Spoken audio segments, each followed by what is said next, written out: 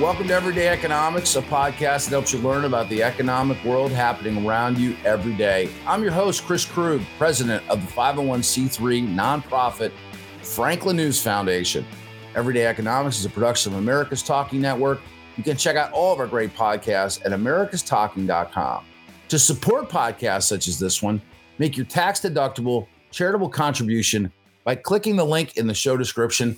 We are recording this episode on Monday, October 10th, and joining me, as always, is my friend and colleague, Dr. Orphe Divounguy. He's a PhD economist. Orphe, inflation, where are we? This is a story that maybe is so all-encompassing that it's just hard to kind of like lift yourself up and take a look and understand really how bad it is. It's bad. We've heard reports all year long that inflation highest in 40 years, et cetera. I mean, we've heard this. We know it's bad. I just find it really interesting that the Chicago Fed president, Charles Evans, said on Monday, and he was basically addressing the comments that many of us have made, that the Fed could be pushing the world and the U.S. towards a potentially sharp downturn. Well, look, whether or not I believe it's going to be sharp or mild, that's a whole other story. But he comes back and says, I think we can bring inflation down relatively quickly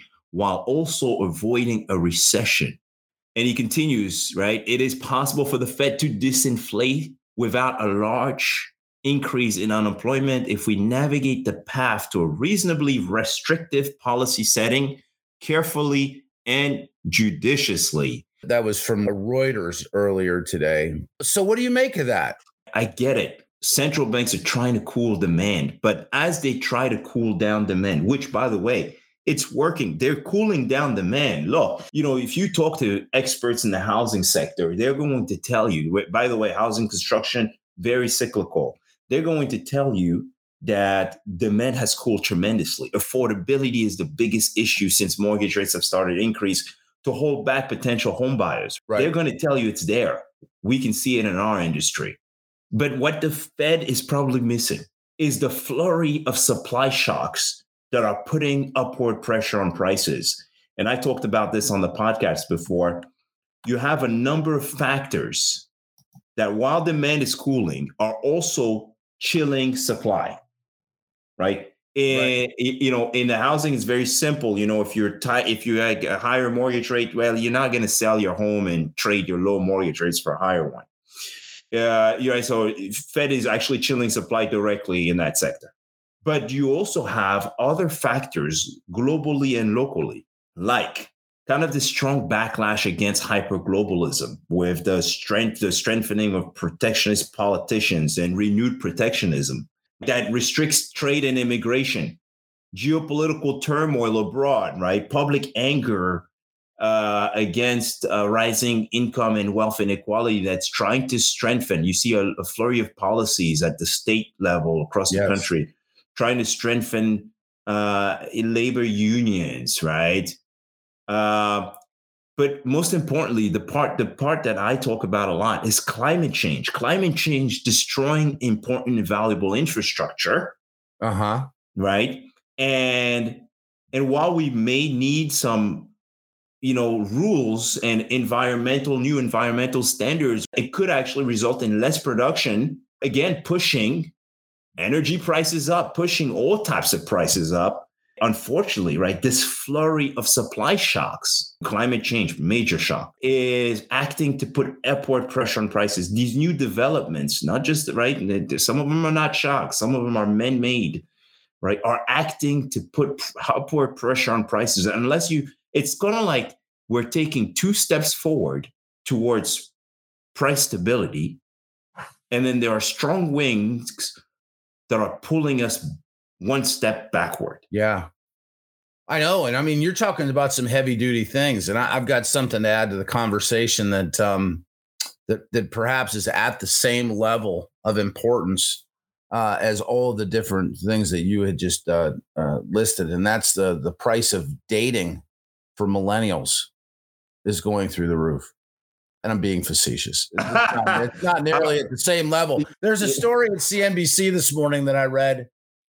Cheyenne Devon, in the Make It section, And the piece was titled, the headline was 22% of millennials are going into debt from dating. Everything is getting more expensive. Yeah, no kidding. So I guess that that the realities of the economics of the moment have finally managed to permeate their way through the millennial generation, and it's manifesting itself in higher costs for dates. Let me tell you something. Help me understand what I don't know here. Look, you're a millennial. You're one of my favorite millennials. I'm a Gen Xer. We're at odds. It's not our fault. It's just we're at odds. I'm a grumpy old man. Let me tell you something. I feel old sometimes too. But look, get out of here. Look. This is kind of a funny story, right? Like, I mean, food prices have gone up. You go to a restaurant, it's going to be more expensive. You put fuel in your car, you put gas in your car, it's going to be more expensive. And so, when I was young and before I met my wife, I would sometimes just have you stay home and cook, and that's a date. At the end of the day, this is just another headline, another interesting, funny headline. They do that a lot over at, CNBC. But anyway, the point is prices are going up rapidly, and they're going up rapidly for everyone. And that is actually part of the reason why we need price stability in order to get sustainable economic growth. Yeah. Right? If prices are increasing way too fast, demand suffers, but also supply suffers, right? Business costs keep going up faster and faster. And so you end up with falling economic growth. And so that's important, which is why the Fed is correct in the fact that it needs to tighten. It needs to tighten as much as as necessary in order to bring price growth down. But it has to be very careful.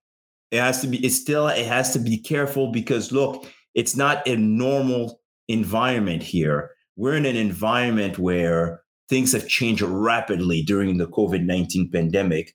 We went from a world with insufficient aggregate demand to a world where supply just isn't there. And then you have supply shocks that are pulling supply back. You have climate change. You have these new developments with various policies that could potentially lead to a dangerous wage price spiral. And so the world is very different today than it was before the pandemic.